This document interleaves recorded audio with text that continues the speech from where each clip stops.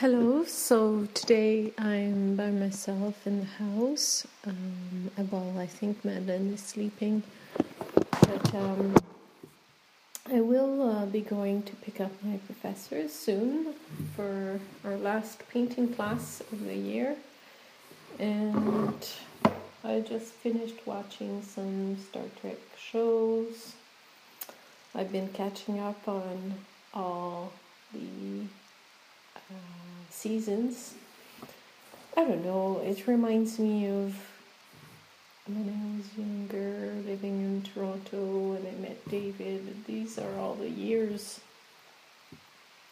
David years from before the kids. So I don't know, it doesn't really bring me back there, but I sort of remember the show and how much I liked it, and the ideas in the show. Equality between men and women was a big one. Acknowledging the contribution of children. What else? Oh, the machine, the rise of the machine. And its interaction, what makes us human, and gender differences, all kinds of things were explored in Star Trek. So I'm watching it with a critical eye on the writing, and it's really interesting. There are times when I think, well, they're being a little bit too idealistic, but it's okay because it's a show. So I was also thinking about this article I read that I gave my students, the last article I gave them, and it talks about this woman, what's her name, Mary something, what's her name, Mireille Delma Marty, Marty, talks about technology, and she talks about Tocqueville, Tocqueville as well, where he says he somehow announced that technology would degrade man without tormenting them. So, and that we would, with all our little rules in society, that would make us more uniform and more docile, and like by keeping us seemingly happy, we would become one, and then that way easier to manage and to control. But she says that it's the case, and that the only thing that will keep us from this is to realize that in life there are things that we cannot control, that there's risk, there's a level of unknown. We have to realize that. And that our taste for freedom will always oversede this desire to be uniform through technology. The wealth that technology brings us. She says that the star button on our phone have become our only star, has become our only star. That's interesting. I could certainly attest to that, watching the way in which technology has taken my students and enwrapped them, but maybe it's a matter of just adjusting ourselves a little bit to new situations and to be aware of it, and because it's not bad in itself, but you must be aware of what it does, of the consequences, and not let yourself too much driven to it. So, but I just watched a video posted on Facebook about, it's called Idiot, and it shows little robots buying iPhones and, and liking on Facebook, and then a big robot comes and wipes all the functionalities of the iPhone, and then the number changes on the sign for Apple. Idiot is number 5 now, so go get your number 5. It's cute, but it was posted on Facebook, and it was a little bit of a paradox. But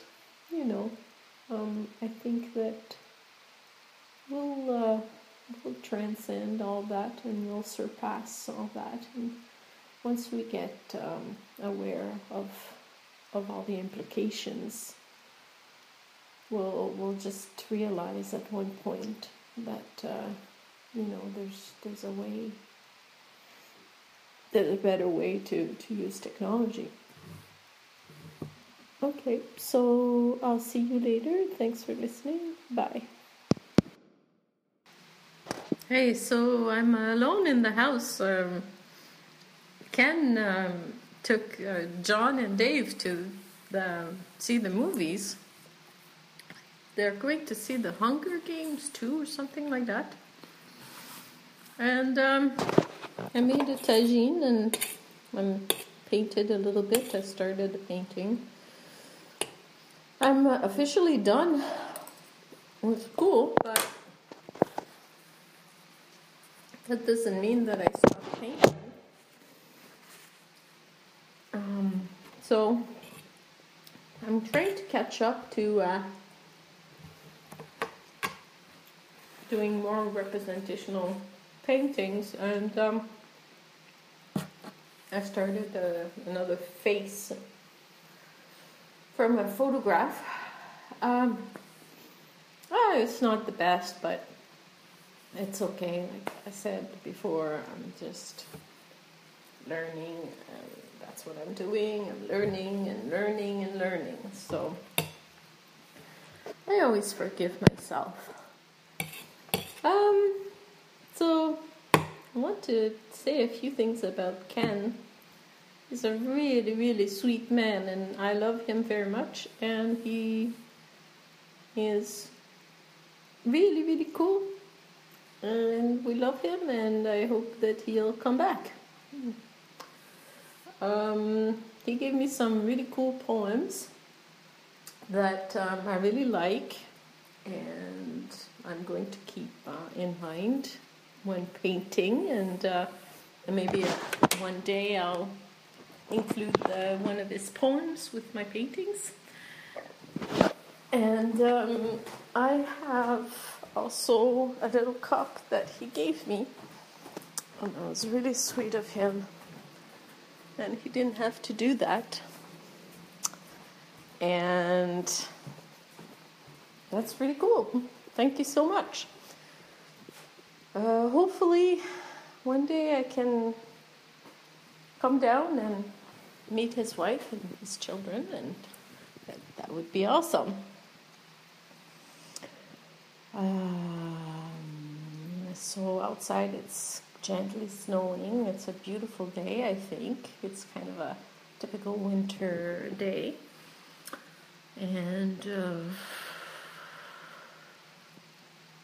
I did some yoga this morning as usual. I showed one of my paintings to my yoga instructor. Her name is Madeleine, same name as my daughter. And she really loved the painting. So I'm so happy. I will give it to her. And she said, "Sure, you want to give it to me?" Like, she was acting as if it was some kind of masterpiece. And, to me, it's just what I do, and there's no big deal, and people shouldn't start. I'm happy that, and I feel proud that they like my stuff. Of course, I want to please people, that's normal. But I hope that I can produce a lot of art and give it to people so they can have some really nice pieces in their house, and it doesn't cost them an arm and a leg, really. Like, I will want to do that. So, as I'm becoming a painter, these are my beginnings.